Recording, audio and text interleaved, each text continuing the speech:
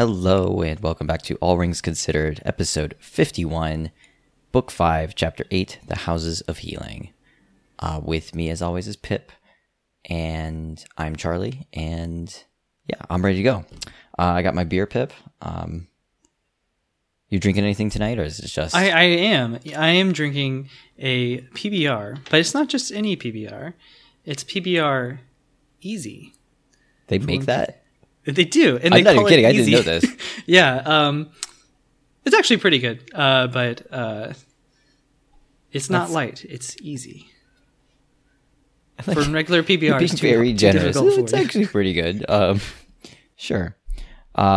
Great. I can't really judge. I'm drinking a Yingling, so good. So we're all set then. Let's talk about the Houses of Healing. Let's start by letting everybody know what happened in this chapter. It's actually very short and sweet. Aragorn has returned to the city to go to the Houses of Healing and heal Faramir, Éowyn, and Merry, all three of whom were injured in battle outside the city. He does this by using a plant called Athelas, or King's Foil, which the Gondorian doctors all think is just garbage, or at best some kind of like tea sweetener sort of deal. Not literally tea, but you know the idea, right? Like just some kind of herb to flavor water or something like this, and it smells nice, but it actually, in the hands of a king, has healing properties. Aragorn, by doing this, then proves that he's actually the rightful king of Gondor. However, one thing to note in this chapter is that Aragorn is not sort of proclaiming himself. He is deliberately not taking up the mantle of king. He's unfurled all his banners and flags, or furled them, I guess. Yeah, he furled them. He's furled them. He's taken them down.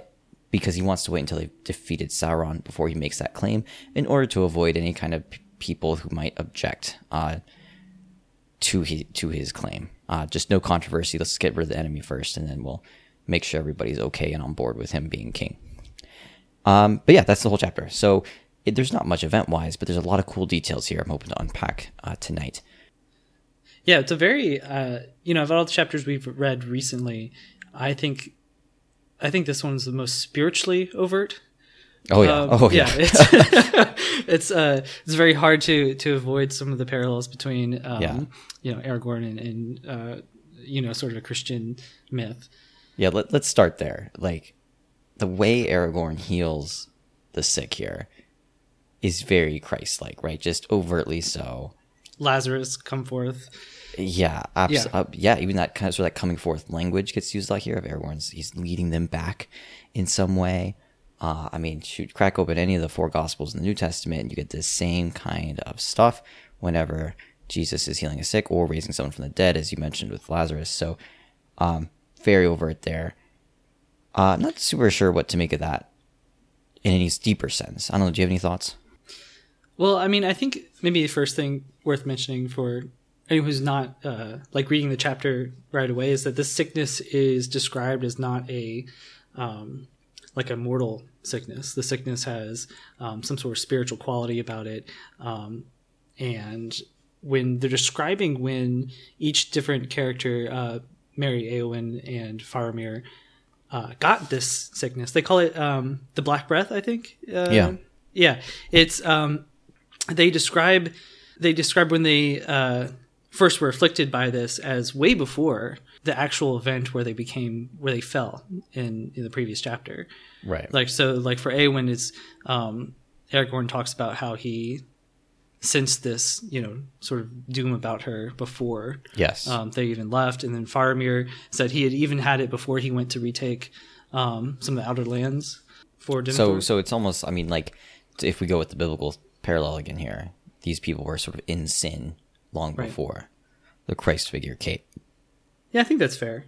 It is kind of cool. There's this theme that keeps repeated through this chapter. In the beginning, an old woman says that the hands of the king are the hands of a healer, and so the rightful king be known, or so shall the rightful king be known. And so it's kind of interesting that Aragorn is also being given sort of a test in this chapter, where he is sort of having to prove himself. Thought it was kind of interesting because it makes me think that there's, they had a false king before, right? They had Okay. Denethor, who was kind of this false king, and then now we're actually applying a measurable, like a scientific method sort of test to Aragorn to see if he is actually a true ruler here. Yeah.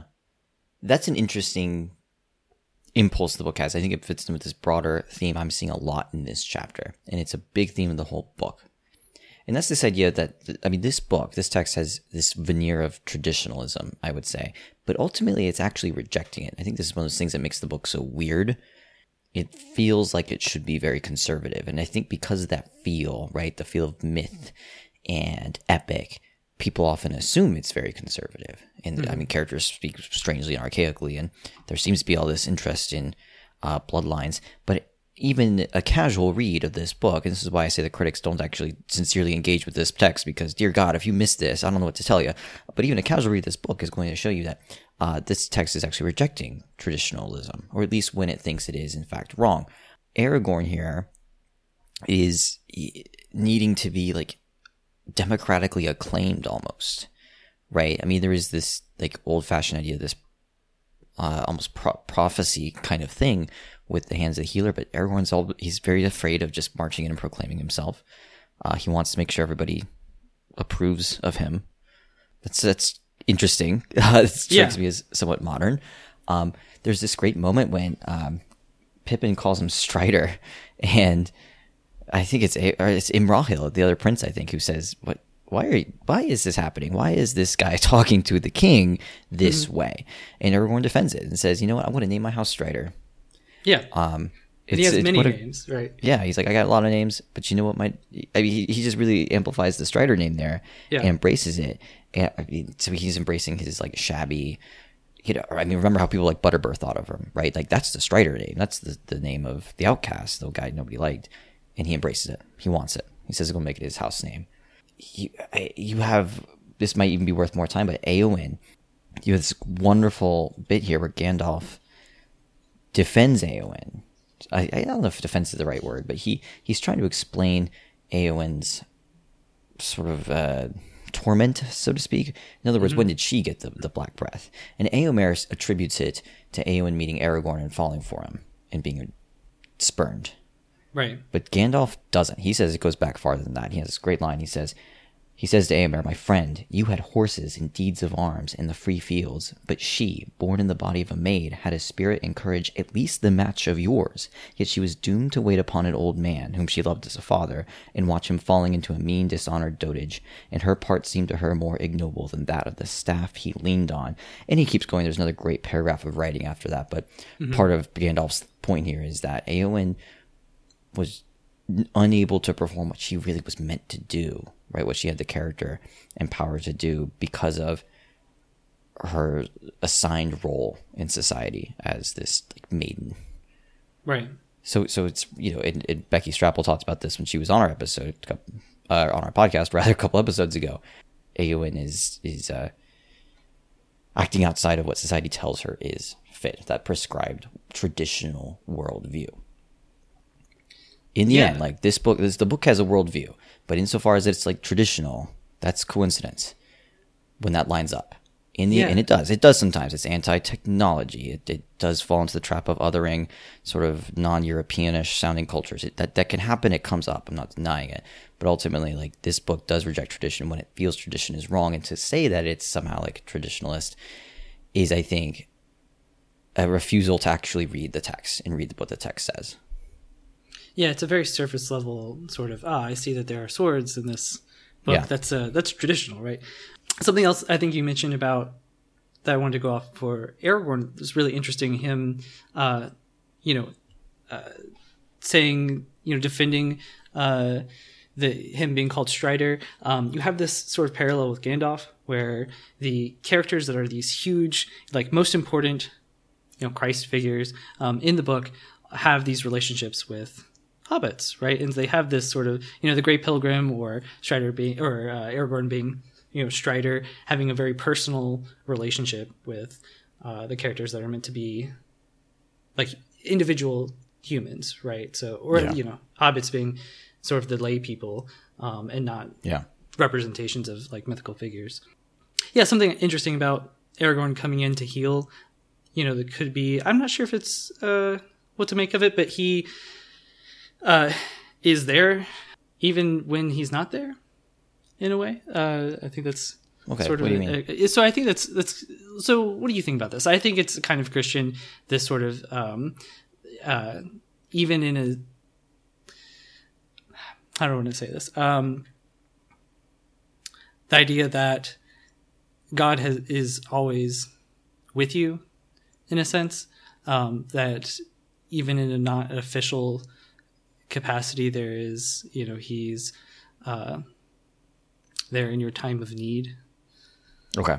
Yeah, so Aragorn is not officially, the kingdom of God has not been established, right? The Aragorn, Gondor has not been rebuilt, but Aragorn, the man, the healer, is there. Yeah. I don't know. It might be a bit of a stretch, but it couldn't. I can see it. The way he kind of does mysteriously appear in the Houses of Healing after everybody thought he was outside the city, and then he's just there in a cloak and hidden. Yeah, I think because the reality is we see these Christ parallels, right, with so many characters. It's not just Aragorn. It's Gandalf. Right. We've talked about that before. It's Frodo. We've talked about that before. Tolkien's not trying to say any one of these people is Jesus or something. Tolkien in this text believed that the universe is sort of iterative and is constantly repeating the same motifs and themes. And so Tolkien, or this text rather, I sometimes got to catch myself doing that, right? Like I always talk about Tolkien, but in the end, it's probably safer to talk about like the text. Mm-hmm. But you know what I mean. In the end, this text is saying like these qualities are going to show up, and they're the right qualities to have, and they're going to show up in people doing the right thing, right, no matter what, like over and over again. It is perhaps obvious, but it's worth pointing out that I guess the true big takeaway of this chapter is that a good leader is not just good in war, but he's good at healing. Yeah, I think it's kind of straightforward and obvious, but it's worth pointing out.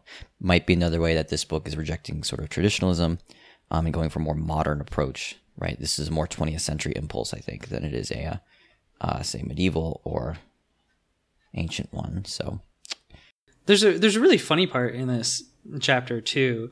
Sort of the tension between Aragorn and the Gondorians, sort of the people who are maintaining the House of Healing. Where they have who are like idiots, by the way. Yeah, there's the part where the lore master, or who is it? It's the herb master, knows a poem that. And it's about like, the poems basically says, when there's black breath, King Aragorn will use King's Foil to heal Merry and Éowyn and Faramir. And the guy just goes, but it's just some old wives' tale poem. Who knows what it means? Like, who knows what that means? Right. But I thought this, so it's funny. And then Aragorn actually complains about this to Merry.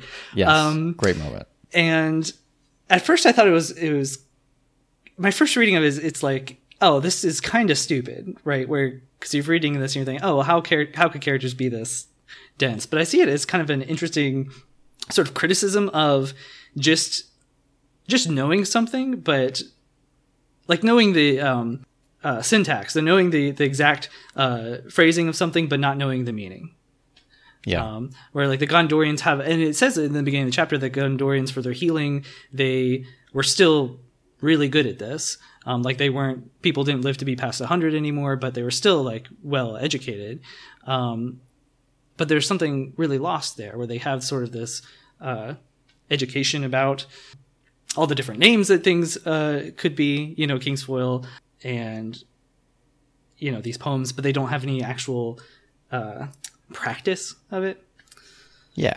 I mean, they have fallen far from their glory days. That's come out in all these chapters too, hasn't it? We've talked about this decay of civilization that they sort of stand in and represent. And that's one of them. And it is still a little bit of a weird moment, I think. I think if I were to revise this book, that's one of the bits I'd tell Tolkien, maybe sharpen that a bit. Right. Like, that poem is too obvious. There's just no way. But it is good to see Aragorn makes fun of the Erdmaster for it. So Tolkien was aware that he was just an idiot, and so was Aragorn, the character. But I wonder if it's like if it's Tolkien or the text having Right. like something about morality, right? Where you can, I mean, that's a very common criticism of those who espouse to practice a certain type of morality or religion and know the items of it, but are not actually practicing. Oh, absolutely. Yeah. Oh, yeah, I could definitely see that. All right. Last thing I just had to point out in terms of big things is cool little parallels at the beginning between Merry and Pippin and Frodo and Sam. Merry in the Frodo role and Pippin in the Sam role. Merry now has a connection with the Witch King just like Frodo does, that he's been hurt by him in some way. Pippin and Merry, Pippin sort of takes care of Merry in the same way Sam takes care of Frodo, and they even sit down and lean against each other in the very similar way that Frodo and Sam do at the end of book 4. So I thought that was kind of neat. Yeah, and then I just wanted to call attention to how many beautiful lines and passages there are in this chapter. I think this is just one of those times Tolkien was on a roll. He's got a lot of great stuff here, and Yeah, the Gondor I love this stuff paragraph is great. here. Yeah, there's too much for me to read for just favorite lines. That's why I want to sort of highlight it now. Sure. Go ahead. I mean, this paragraph here is great. It seemed to those who stood by that a keen wind blew through the window, and it bore no scent, but was an air wholly fresh and clean and young, as if it had not before been breathed by any living thing, and came new made from snowy mountains, high beneath a dome of stars, or from shores of silver, far away washed by seas of foam. Lots of great paragraphs like this. Gandalf's, again, sort of apology for Éowyn, on her sort of origin of the Black Breath is worth reading as well. Yeah, I mean, it's long, though. I can't read the whole thing here, but I'm just saying tons of great moments in this chapter. Please, if you're listening to this podcast, go back, give it a read. Really, really good stuff here. Yeah, I have to second that. Excellent chapter. I love the description of when Éomer discovers that Éowyn is actually alive. I felt it. Oh yeah, that's a great one. Yeah. Can we read that one? That's pretty short, right? Yeah, let's find it. Then the hope unlooked for came so suddenly to Éomer's heart, and with it the bite of care and fear renewed, that he said no more, but turned and went swiftly from the hall, and the prince followed him. Yeah, I love the bite of care and fear renewed. Yeah, because this is after hope unlooked battle, for, right? I like a lot. Yeah. So Yeah. One cool thing I wanted to mention was so Theoden is dead, but he was his last rites, his funeral, his burial practice. He's laid down with his unsheathed sword, and a sword is often a metaphor or symbol for action. And we were kind of talking about the differences between Theoden and Denethor as they approach death. What's their mode? Denethor being sort of nihilistic, and Theoden saying, well, we are going to die. I'm going to do something anyway. So that's great that he's buried with his sword unsheathed. Okay, nice. I like that. Yeah. Oh, I never even thought about it.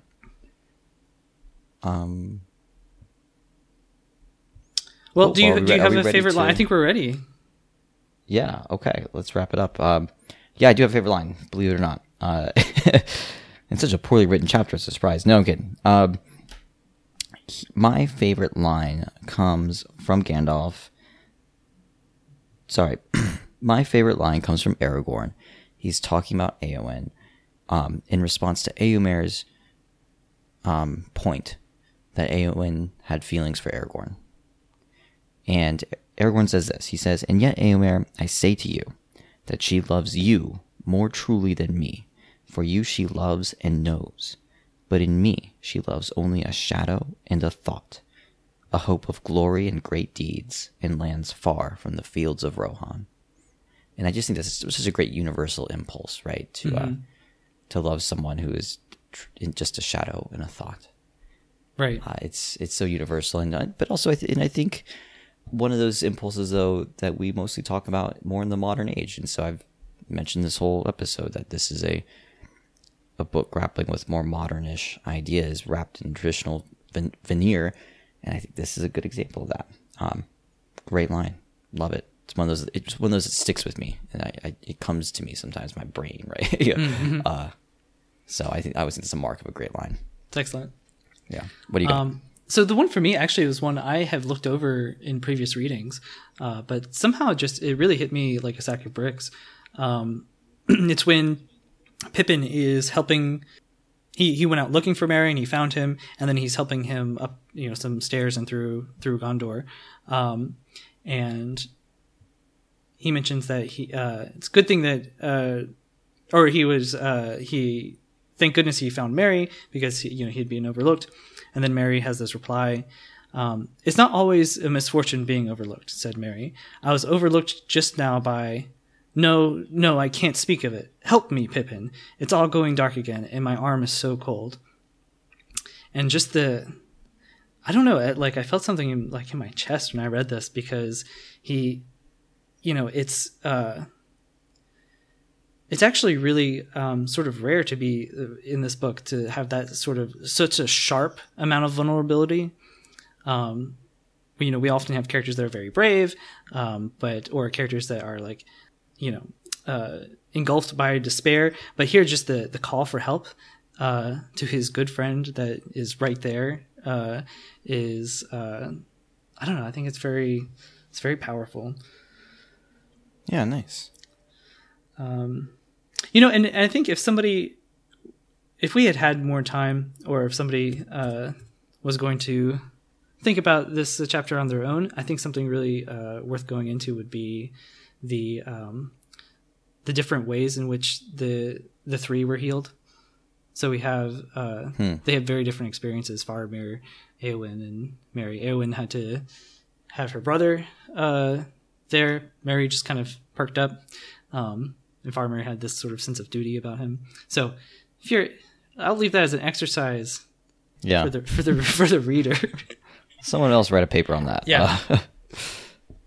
All right. Excellent. But yeah, because we are about just out of time.